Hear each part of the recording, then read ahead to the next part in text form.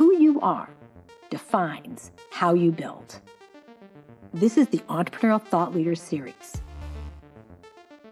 brought to you by Stanford eCorner. Hello, I'm Jack Fuchs, Director of Principled Entrepreneurship at the Stanford Technology Ventures Program, and I'd like to welcome you to the Entrepreneurial Thought Leaders Series presented by STVP, the Entrepreneurship Center in Stanford School of Engineering, and BASES, the Business Association of Stanford Entrepreneurial Students. Today, I'm pleased to welcome James Joaquin to ETL. James is the co-founder and managing director of Obvious Ventures, and a lot of our conversation today is going to focus on his firm's unique investment thesis that a new groundswell of hyper-scalable startups are going to be created by focusing on solving the 21st century's biggest problems and challenges. James has been working in venture capital since 2007, and he's invested in a wide range of mission-driven startups, including Plum Organics, 10 Marks Education, Opower, Seventh Generation. Prior to investing, he had a distinguished career as an operator, as president and CEO of Zoom.com, and as president and CEO of Ofoto, pretty much from its inception all the way through an incredibly wild ride until it was sold to Kodak. He was also a co-founder of When.com, computer science graduate of Brown University, and a whole bunch of other things. But let's turn it over. Welcome, James. Let's turn it over to you and allow you to just share a little bit of background and context about Obvious Ventures and its uniqueness, and then we'll get into the Q&A. James. Thank you, Jack, and hello to all the students and everyone watching. It's an honor to be speaking as part of this series. I know I'm the wrap-up for this quarter.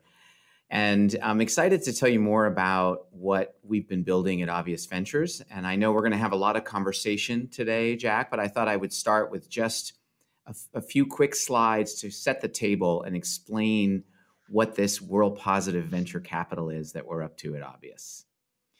So we started Obvious back in 2014. I co-founded the firm with Evan Williams, who's very well known in Silicon Valley for creating Blogger and Twitter.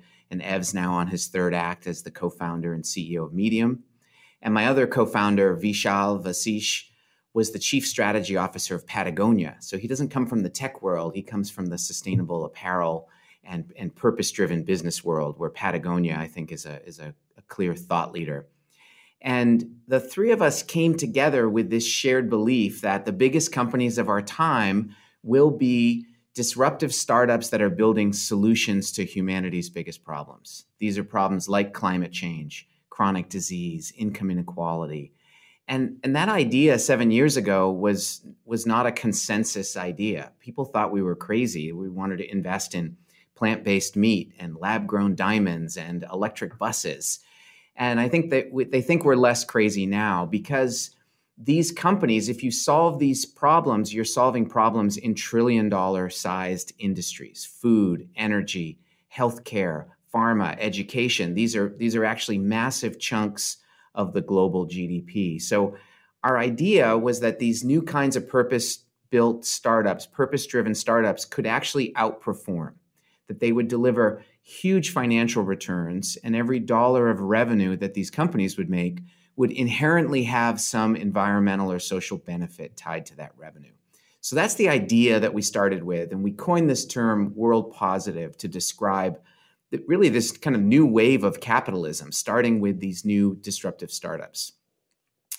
And we defined three pillars as the kind of North Stars of where we invest. And our first pillar is sustainable systems, and that's simply about decarbonizing the global supply chain. This is a huge and daunting task. And for us, we put our focus on three areas: industrials, mobility, and climate. These are all three big pieces of the climate solution. And I'll give you one example of a company that we invested in within sustainable systems. And it was one of our earliest investments, and it's one of my favorite examples to describe world positive investing, and that's Diamond Foundry. This is a company that was started with a radical idea to build plasma reactors that could grow large carat flawless diamond.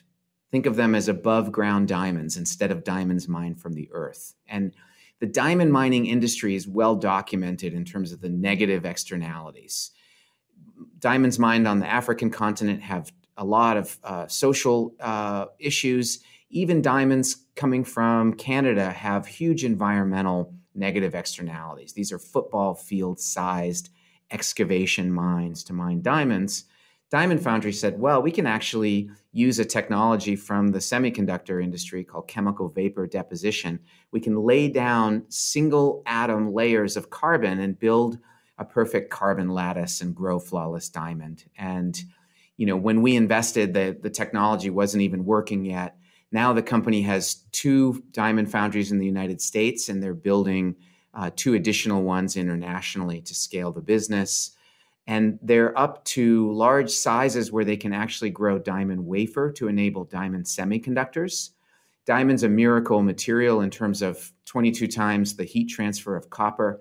It can actually solve a lot of the carbon footprint issues of data centers, where we use a lot of fossil fuel energy to run cooling to move the heat off of these chips.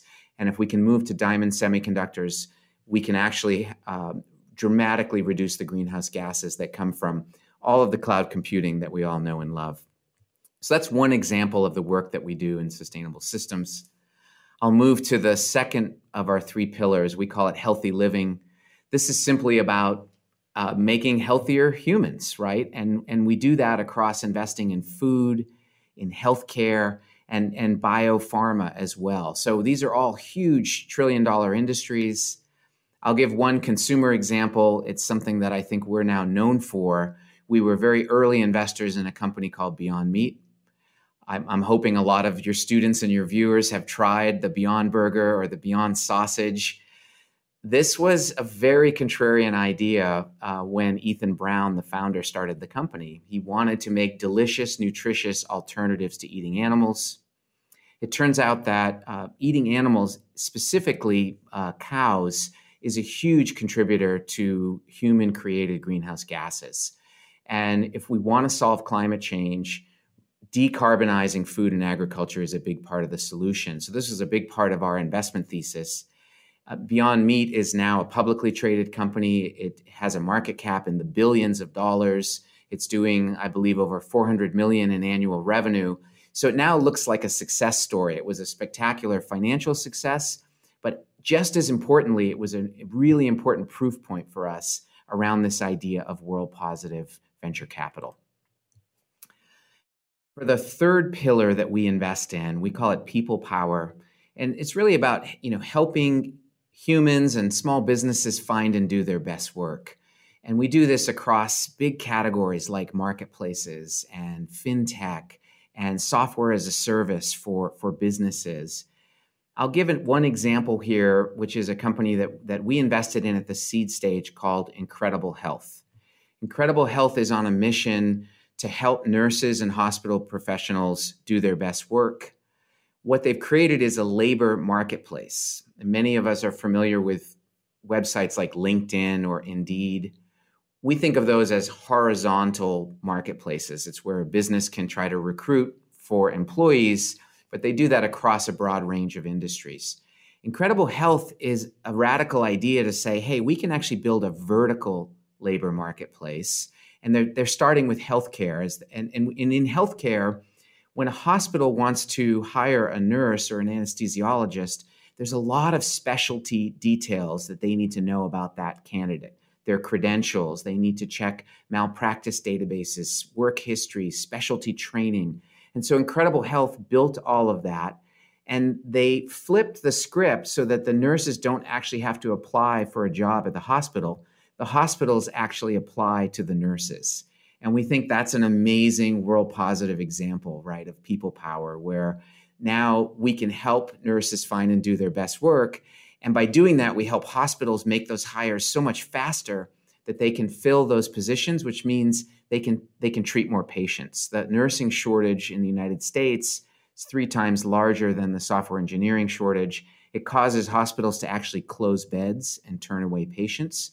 So again, back to world positive, this is a incredibly fast-growing, profitable business, but it also has this positive externality of actually helping the healthcare system work better in the United States. So those are my quick overview slides just to set the table and give you a taste of the cool companies that I get the pleasure of working with every day at Obvious. That's wonderful, James. And we do like when our students when they start companies that they set the stage and let people know, ground people in what you do, so that makes the question so much more rich. Can you take us back to the beginning of this particular chapter in your career, in your life, and how you and Ev Williams connected and decided to create Obvious Ventures in 2014? And as many of the folks on this call are thinking about instilling values and principles in their own companies, share a little bit about how you went about aligning your values and instilling them into your firm. Would love to. The story goes way back. I met Ev at the TED conference in 2004 in Monterey, California. And we became friends, and that led to a multi-year conversation about entrepreneurship, about venture capital, and what we thought was missing in the equation, that we didn't see mainstream venture investing in solutions. And that led us to say, hey, maybe we should start our own purpose-built venture fund to do that. And Jack, we started with climate change as the area of focus. So the initial idea that Ev and I were riffing on in 2013 was really about starting a green fund, if you will. You may remember earlier there was a wave of clean tech investing. And clean tech exactly went way up in terms of dollars and expectations, and then crashed and burned in terms of poor investment results. And so 2013, a lot of investors were hiding under their desk. They didn't want to come anywhere near renewable energy or sustainable investing. And a lot of LPs were telling those investors, do anything but clean tech. That's right. But there's often opportunity at the same time as there's fear, right? So Ev and I just had a contrarian view. And the initial work we did was really focused on this sustainable systems pillar. And, during that journey and conversation, I introduced Ev to Vishal, who had just moved back from India. He had built an emerging markets venture fund in Hyderabad, India, which he ran and grew for 5 years, but wanted to, with his family, return to California.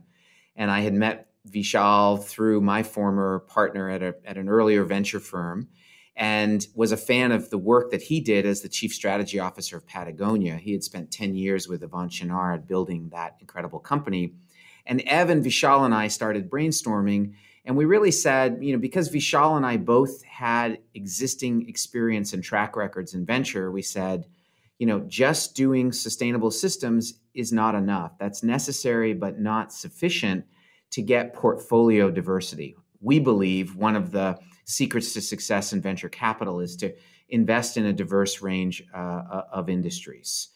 And so we started to expand from that first pillar to think about human health. How are ways that we could invest in for-profit businesses, transforming the healthcare system, which is, more of a sickness care system in the United States. There's a lot of work to do to improve it, all the way to reimagining, the food system around plant-based protein.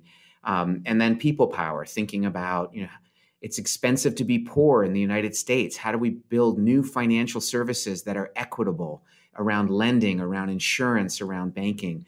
And as we started to put those on the whiteboard, that's where the 3-pillar strategy came from. And that's when we kind of crafted this umbrella that we called World Positive. And I have to give credit to Biz Stone, who's a co-founder of Twitter back in the day with Ev. And it was really a Medium post that Biz Stone had written when he and Ev were first working on Medium, that he used that term World Positive. So he coined that term, and we kind of latched onto it and said, that's a wonderful way to capture this idea, because we're looking for startups where the impact, the benefit is baked into what they're building. So it's about intention. And this idea of World Positive is about moving humanity forward. Those are the kinds of companies we wish existed. And so those are the kinds of companies that we want to invest in and help build. Thank you, James. You described that in a sense, you gravitate to counterintuitive things, One of the students asks why you called yourselves Obvious Ventures, which seems counterintuitive to be calling yourselves obvious. Well, I'll give you a two-part answer to that question. The chapter one is that the term obvious, the brand obvious, is something that Evan Williams has been building his whole career. So after Ev sold Blogger to Google, he was working at Google. That's where he hired Biz Stone. And when the two of them left Google, they started a business called Obvious Group.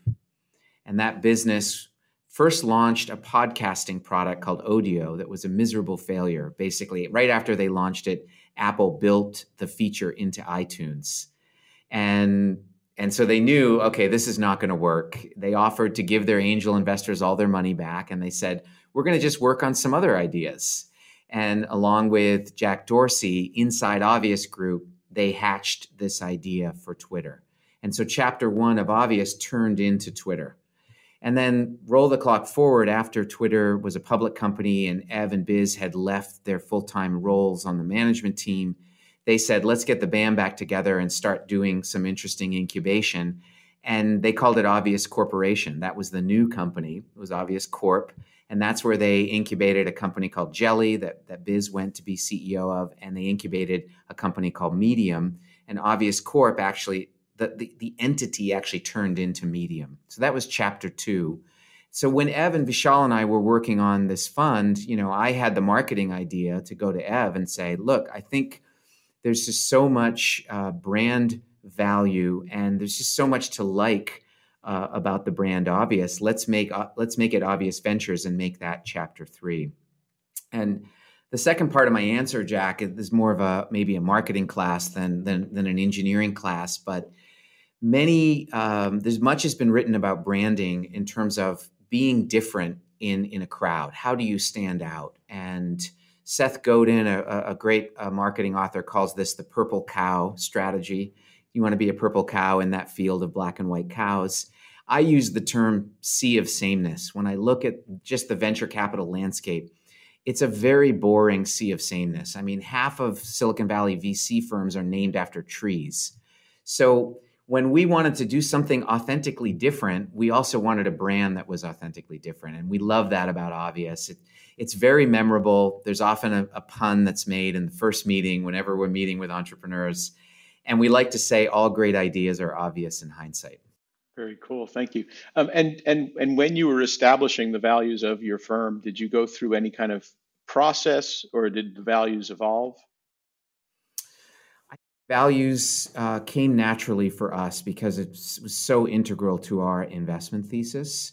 But we have our philosophies about how we invest, but we also have internal values in terms of the culture. For example, transparency is one of our internal values. And that means amongst our team, we share a lot of information. That's not the case at all venture firms, but we have this, and that applies to our internal philosophy. We call it in the clear, where we just think, the truth will set you free, and we would rather be transparent and be direct internally amongst our team. Great, and you coined or you adopted the phrase world positive or popularized it, which is wonderful. There's so many companies today that talk about being mission driven. Is mission driven a useful term for the companies that you're looking for, or how would you compare your thesis of world positive with that common vernacular of mission driven? It's a great question. There's so many terms out there. There's mission driven, there's purpose driven, there's ESG, there's impact. I think terms like mission driven for us are not enough because every company has a mission. And there are electronic cigarette companies that have a mission. There's one that was launched by Stanford alums. In our subjective point of view, we don't see that as a company moving humanity forward. It doesn't meet our kind of higher bar of a purpose-driven business. So we tend to use the word purpose, but whatever language you're using, I think it's important. You have to look past that. You have to look deeper. You have to ask questions and seek to understand, well, what are these entrepreneurs trying to build? And for what For what purpose? What is the journey that they're going on? And we try to understand that journey before we buy a ticket on the train. Very good. The foundation of your firm in World Positive led over a period of time to an even more formal sense of how you implement values and share values between your firm and your portfolio companies. I'd like to focus for a moment on what you developed in 2017, a few years into your firm, called the World Positive Term Sheet. At Stanford, I teach a course called Principled Entrepreneurial Decisions. And in that class, we're constantly exploring ways in which companies instill values and principles and understand those values and principles. And through that, they make better decisions. The question for you is, could you share some perspectives about that World Positive Term Sheet, which seems to me to be kind of along those lines of helping everyone just sort of understand the way where you're going with things, and how you see those kind of play into the decisions and the behavioral norms of your portfolio companies. I hope the World Positive Term Sheet makes it to the reading list for your class, Jack. We published that back in 2017, and we open sourced essentially a template. We use it in our investing, but we put it out there. We want all investors, and more importantly, all entrepreneurs, to know about it, and we encourage them to use it. And here's the backstory behind that. So roll the clock back in time. Both Ev and I are repeat founders where we've raised a lot of venture capital for startups that we've led earlier in our career. And we both found that, raising money from investors, we were very shy about talking about the mission and purpose of the company, because we at least had the perception, and I think it was also the reality back then, investors didn't want to hear it. Maybe they viewed it as a negative. They wanted to hear about what's your CAC versus LTV and what are your unit economics and just, the numbers. And if you agree with our thesis that, hey, these new kinds of purpose-driven startups are actually going to deliver better numbers, well, then the purpose is really important. And so with that insight, we looked at how the partnership between an entrepreneur and investor starts, and it really begins at the term sheet. It's the earliest document where you're starting to codify how an investor and a set of founders are going to work together. And there's probably 100 years of legal work that's gone into a term sheet, and it codifies two things: economics and control. Those are really the two components of a term sheet. How much am I investing? At what valuation? What percentage do I own? And then the control stuff is like, what kind of shareholder rights do I have? And do I get a board seat? And, all of that. And all that stuff is really important. But what we said is, maybe there's a third leg to the stool. And that's about mission and purpose and values, so that we have alignment. So the World Positive Term Sheet is like an addendum that you add to a legal investment term sheet. And it's not legally binding. It's not meant to have teeth. It's meant to drive alignment and understanding. And we ask, when we have co-investors in a financing, we ask them to just initial the World Positive Term Sheet. And our template has things like, how are the founders going to approach sustainability? Maybe they want to spend a little bit more in their supply chain to make it carbon neutral. And maybe they want to put that intention on paper to make sure that their investors are aligned with that. How are our founders going to approach diversity? Diversity on their management team, diversity on their board. Is that something that's of critical importance to them? Maybe they should make sure they have alignment with their investor before they go on a 10 to 12 year journey with that VC on their board. I think it's really important to really codify those values. And so we ask our founders to write that down. And it's been I think it's been a raging success. We've had other firms tell us that they've used it. Kimball Musk, who runs a food business in Boulder, Colorado, got so excited about it that he used it with his investors. And Obvious is not an investor in his business, but he's a friend of the firm and put the World Positive Term Sheet into practice. And one of the examples I opened with, Incredible Health, that labor marketplace, the founder, Iman Abu Zaid, she's a very, very practical entrepreneur. She was so busy, trying to build the service and launch it. She said, James, I don't have time for this. And I really pleaded with her and her co-founder, Rome. And I said, look, I guarantee you this will be time well spent. And they took the time. And by filling out the template, it actually helped them codify their mission, their core values. She now says it's the best thing she ever did. It helped her with recruiting. It's helped her with retention of her leadership team. So it became like just a part of the DNA of the company. So you can tell I get very excited that I think that was a great piece of work that my team and I crafted, and we use it to this day. And there's, when I think about the values and principles of investment firms and the values and principles of their companies, I agree. It's so wonderful when those are jointly understood, right? When as you're entering into that partnership, everyone around the table understands that from the beginning. I think the idea that you share about how your values are demonstrated in that term sheet, even if you don't have a separate section, sometimes based on the provisions you have in that term sheet, you're actually signaling some of your values and principles in either a positive or a negative way. In the MS&E organization and in STVP, our colleague Rita Katila is doing some research on how investment firms and their portfolio companies influence each other's values, among other things that she's doing about responsible technology research.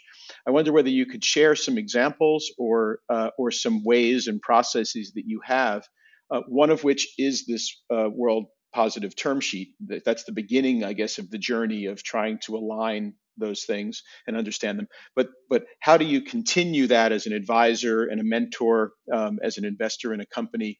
And how do maybe your principles and values and those of your portfolio companies kind of interact? Yeah, I'd love to share maybe two examples there, Jack. One is around the earliest stages of setting up a startup. There's something called the corporate form, which is just the corporate entity. And I would say 99% of startups have been formed as what's called a Delaware C Corp. That's the gold standard. You don't have to know what that means if you're watching. It's just, Delaware C Corps are kind of the scaffolding that you build a company around here in the US. And when we started Obvious, one of our earliest investments was in a company called Olly. They're a consumer products company. They make gummy vitamins. They've since been acquired by Unilever. But in the early days of Olly, the founder, Eric Ryan, who's now a two-time CEO in the Obvious portfolio, he said to his investors, he said, listen, I want to make this company a Delaware Public Benefit Corp, or PBC, which is a new kind of corporate form. And back in 2014, it was relatively new and not very well understood. And, no offense to any lawyers that are watching, but a lot of the corporate lawyers that startups would work with in 2014 were saying, oh, don't do that. There's no case law. All they would do is point out the risks without necessarily pointing out the benefits. And Eric took the risk and we took the risk, and it was a very, very successful journey. And the benefit of a public benefit corp, or a PBC, is that the founders get to actually file their mission into the charter, into the Delaware charter of their company. So their mission, their purpose, their reason for wanting to care for all stakeholders, not just shareholders. And the selfish reason founders should want that is it protects them from a future shareholder lawsuit. So if a shareholder says, well, you spent extra money on renewable energy in your data center and you cost me a tenth of a penny earnings per share, I'm going to sue you. If you're a public benefit corp, you have more protection to say you actually are not, because that's in our charter. We said from day one that we're caring for all stakeholders, and we think the environment and the communities that we and our employees live and work are part of the stakeholder community, and we want to care for them by not polluting that environment. Things like that, you get more protection with a PBC. And we've now seen over the last 7 years that influence subsequent portfolio companies where more and more of our investments are choosing to become a Delaware PBC as opposed to a Delaware C Corp. And having those early case studies and success stories trickled down, it paid it forward and influenced the portfolio. The second example I'll mention really has very little to do with my team and I. It's not an influence that we're making in a governance role on the board. It's more about forming a community amongst our CEOs. So as we've now raised 4 funds, we have over 80 investments, we have a community of CEOs that help each other and talk to each other. And we host an annual CEO summit where we bring them together. One of the things we do at that CEO summit is a luncheon that we call Pain Points, where we group the CEOs often by the kind of industries that they're in. And we leave the building and we just let them do a round table where each one talks about a pain point, either personal or professional, that they're struggling with. And then everybody else at the table spends 10 or 15 minutes brainstorming solutions. And then they go around the table. And we get consistent feedback from our CEOs that that's just like a life-changing experience for them, because the CEO job can be a very lonely job. You can't always talk to your investors about what you're struggling with. You can't always talk to your VPs, your management team about what you're struggling with. So to have a peer group of other people that are in your shoes, that are maybe struggling with the same stuff, gives you a little bit of grounding, gives you a lot of support. We think that that's a really important cross-pollination influence that we see happen across the portfolio. Yes, it's odd to think that a CEO of a 500-person organization is incredibly lonely, but it can feel very lonely. As you probably know a bit from your early career as well, or not so much early career, but from your first set of chapters, a lot of investors talk about their operating chops, and sometimes they had a summer associate position with somewhere. But you clearly have deep operating legacy with so many companies. And I guess I'd think the students would like to know a bit about whether anything you experienced as a leader there helped influence how you carry yourself as a leader in the venture community, or how you carry yourself with your portfolio companies. It's one of my favorite topics because I think operating experience makes you a better investor. Number one, you have empathy for your founders, but number two, like, you've done it before and you probably made some mistakes that you can help them avoid. You probably know some shortcuts that can save them time and money, right? So you're bringing some real wisdom to the table. To your question about my past journey, I mean, there's been quite a few chapters, but I'll mention a couple of lessons learned. I think one on the kind of mistake, trip and fall lessons learned. 4 of my 6 years at Apple, I was working on a project called the Apple Newton. And I affectionately call it the iPhone Alpha now. This was the first personal digital assistant. It had a stylus. It would recognize your handwriting. It would fit in your pocket, just barely. But it was ridiculously ahead of its time. And we actually co-designed the ARM processor as part of that project. So what most people don't know is that the Newton was a success for Apple in terms of Apple's ownership in the ARM processor, and that's now the core of Apple's custom chips. But the Newton product was not a success in the market.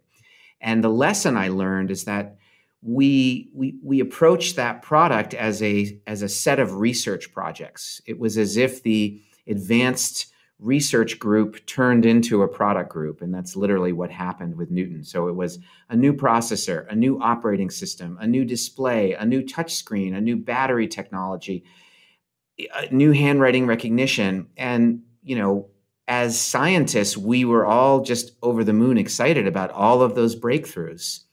But what I learned as a product manager, as a business person, is that we were stacking risk. We were creating n-squared risk in terms of our chance of this product being a success. because each one of those areas had a risk of not working the way we wanted or not being ready for prime time. And so I took that with me later in my career to avoid what I now call technology in search of a market.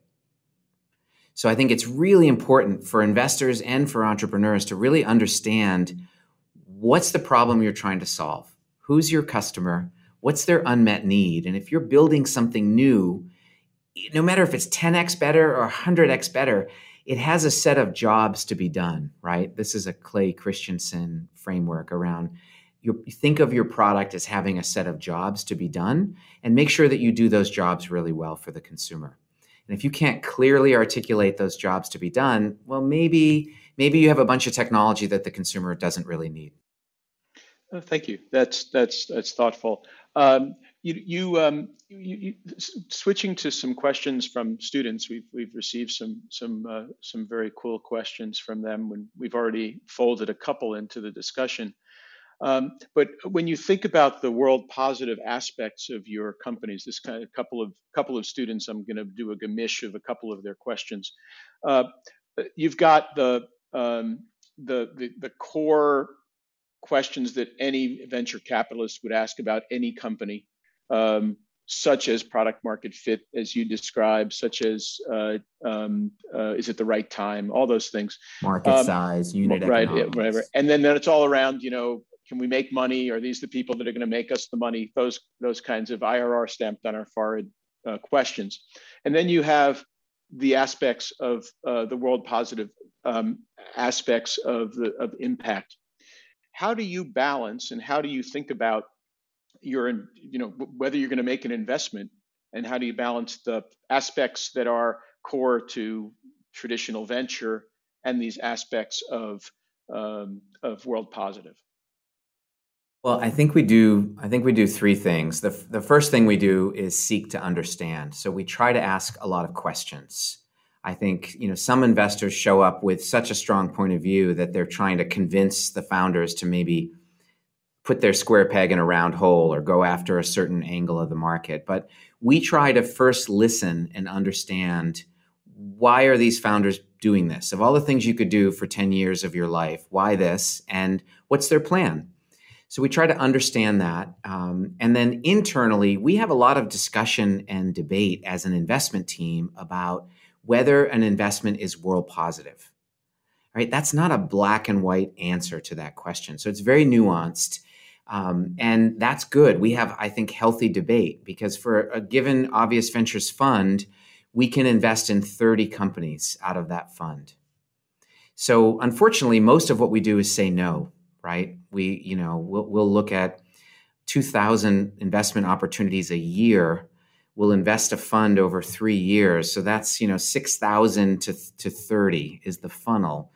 So we have to be really, really choosy, and we want to make sure that we do it with authenticity, so that when we back a company, it has great financial opportunities to drive venture capital returns, and it has world positive impact in the company. So we have a lot of investigation that we do around that.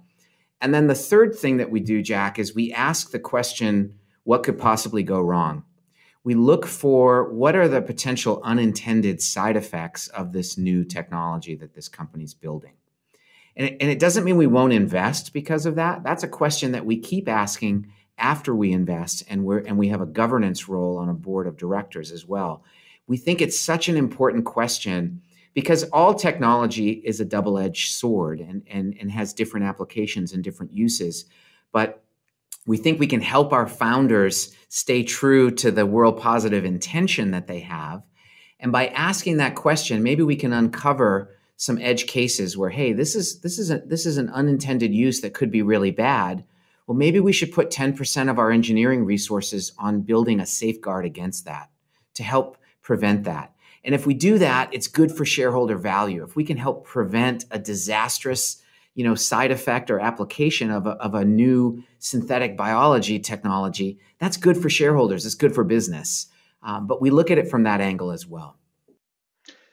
So just to put a finer point about it, though, is there a minimum requirement on the world positive side and a minimum requirement on the financial side, or do you make trade-offs? If it's, the more it is on the world positive, the more you'll give them a leeway on the, how do you think give us a little bit of a window into the back room after you dismiss the entrepreneurs and how you talk about these things?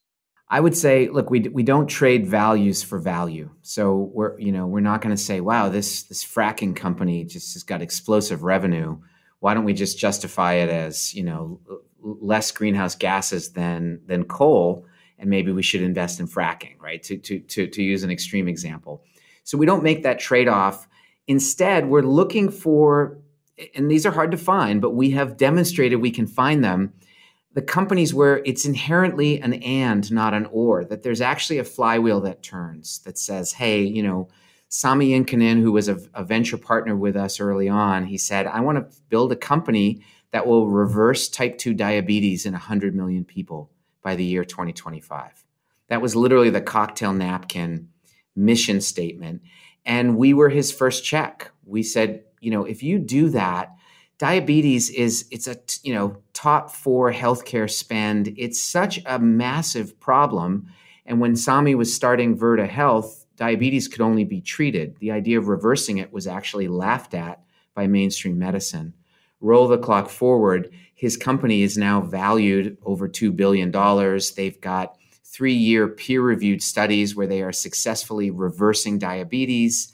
They are now finding positive side effects. Their doctor-supervised nutritional system is also reversing other. I don't want to make claims that I can't back up, but let's just say there's a roadmap of other conditions that they think their system is going to work for. So those are the kinds of companies we want to invest in, where there's no trade-off. It's the world positive benefit is baked into the disruptive solution.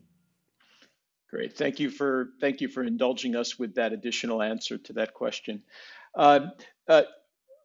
You and Ev and Vishal, you started the firm, and the three of you were relatively in lockstep, it sounds like, in your values and your approach to Obvious Ventures. How did you maintain those values, or what do you do to instill those values as your firm has grown? This is another question from a student. What's your advice to students who are potentially going to be forming and building and growing their own teams and lead their companies?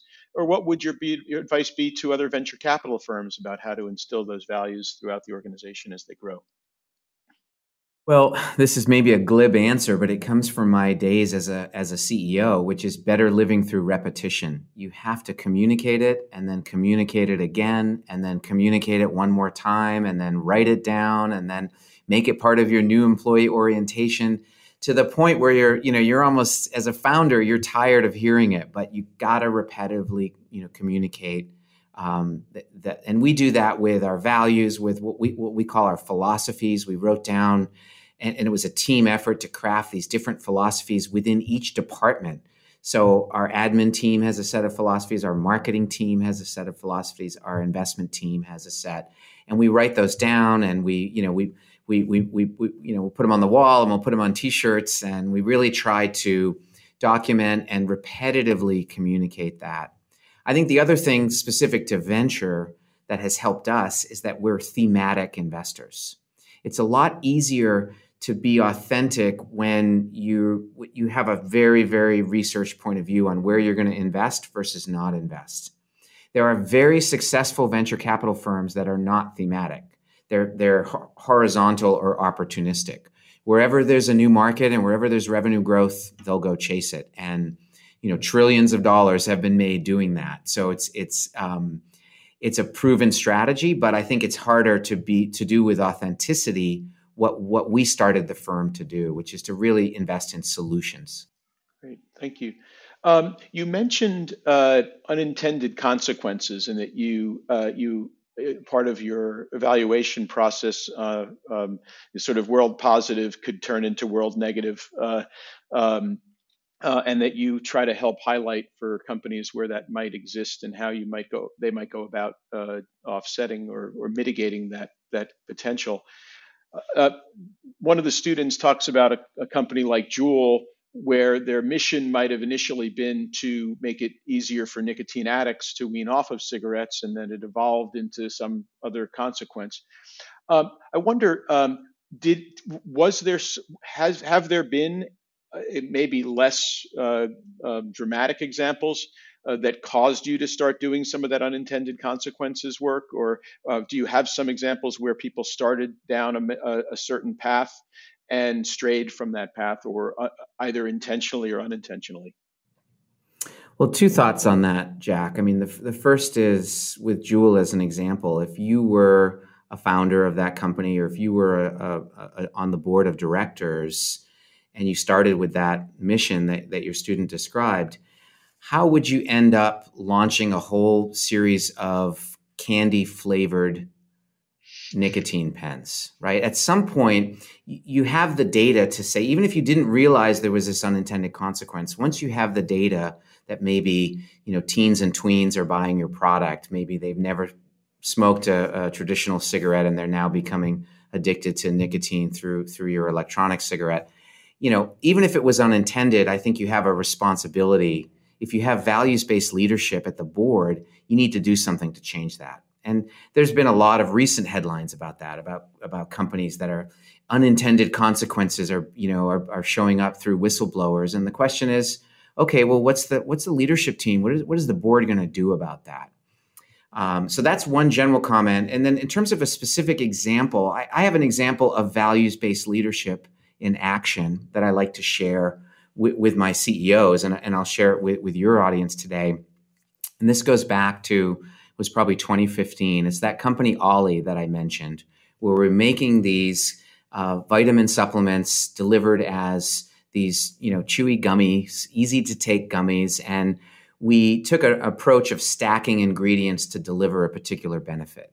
So there was a beauty gummy that helped your hair and skin and nails. There was an energy gummy. There was a gummy called Restful Sleep.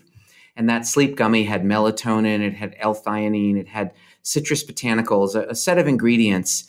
And the team, the product team at Olly, did a beautiful job of creating that product, and it became our runaway best-selling product. And one of our large retail partners came to us and they said, hey, you guys are now our number one sleep supplement on the shelf. And we'd like to hand you this additional purchase order and give you another, X million of business if you'll make a children's version of that restful sleep product. And I was on the board of the company at the time, and it was the easiest board discussion I've ever seen, where Taryn, who was running product for us, she came to the board and she said, we got this request. We consulted our scientific advisory board because we had a set of doctors, including pediatricians. And at the time, I think 2015, she said, there's not a lot of research yet on this. And so the science is mixed. Some doctors are saying this is completely safe for kids. Others are saying we should use a precautionary principle. And so the management team said to the board, based on that, we recommend not launching this product yet and turning away this purchase order. And to me, that was values-based leadership in action. And because the investors were values aligned with the founders, it was like a 10-second discussion. Everyone was like, yep, we agree. Now, roll the clock forward. I think the science has gotten much clearer now. I think pediatricians have deemed melatonin safe for kids. But at any rate, at the time, there was enough lack of clarity that we said our purpose as a company is about accelerating health and wellness for humans. So we're not going to take a risk of making a product that might go against that purpose. Great, and by the way, note to our audience that the management team made the recommendation, right? The management team practically made the decision. The board was governing that, as opposed to a CEO going to a board asking them what to do, right? Or putting it to a board decision. As students are thinking about starting or anybody in our audience is thinking about starting companies, they are you're part of a group of investors that invests in in world positive companies. There are other investors that do that, right? But they're venture capital investors. But people need to think about: is this actually a venture opportunity, or is this a not for profit, or is this just a it's still, maybe it's still for profit, but it's not a venture opportunity. How would you give advice to these folks about whether or not to seek venture for what they're doing? Are there criteria that you would say, hey, this is what makes it somebody that I'd want to see come to me, versus something that's a wonderful thing to do? By all means, go do it. I'd love to be helpful, but we're not going to invest. I think there's a spectrum of businesses. There's there's nonprofits. There's kind of low profit, new kinds of corporate forms for low profit entities. There are family businesses. I mean, I think the backbone of the American dream was built on a lot of family businesses that have been incredibly successful, but make zero sense for venture capital. So if we put venture capital, and by the way, there's also something called private equity, where investors actually own your business and they buy, a controlling over half of your business, and that's very different than what I do as a venture capitalist, where I take a minority position in a business. And so maybe I'm on a board of directors supporting the founders, but it's still the founder's business. But to your question, figuring that out is hard. So you have to wear the shoes of a VC. And thankfully, this thing called the internet has so much information about VC blogs and how VCs think and venture capital math. There's a lot of prior art out there. But you have to remember that you have to convince an investor that you're building something that, number one, is in a really, really big market. So you've heard the acronym TAM, or total addressable market. That needs to be really, really big, because a venture capital investor needs to get conviction that this business can grow to 500 million to $1 billion in revenue. So there are a lot of very successful businesses, but they're in a small addressable market. They're never going to get that much revenue. So they may not make sense for venture capital, because venture capital is so high risk that you have to understand any investment a VC is making. If it's an early stage investment, they want to be able to squint their eyes a little bit and see a chance that investment could be worth 100 times what they're investing at. So, if you take $1 million from a VC for 10% of your company, you better build $1 billion business or more, right? And not all companies are going to be able to get to that kind of exit scale. But that's how venture math works. We need to invest in big ideas that can become very large and potentially publicly traded companies.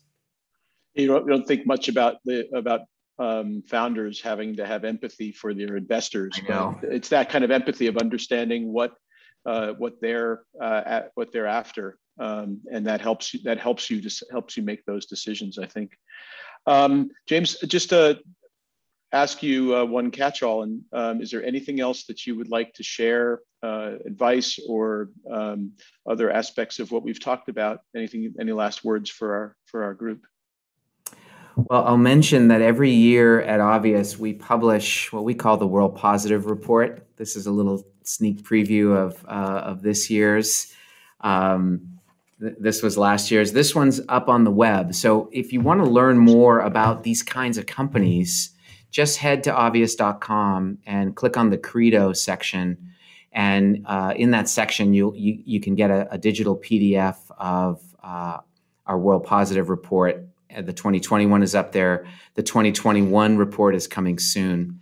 So I think that's a great place to find some inspiration and some learning about who are the people behind these startups that we backed and what is the impact that they're making. The Entrepreneurial Thought Leader Series is a Stanford eCorner original production. The stories and lessons on Stanford eCorner are designed to help you find the courage and clarity to see and seize opportunities. Stanford eCorner is led by the Stanford Technology Ventures Program and Stanford's Department of Management Science and Engineering. To learn more, please visit us at ecorner.stanford.edu.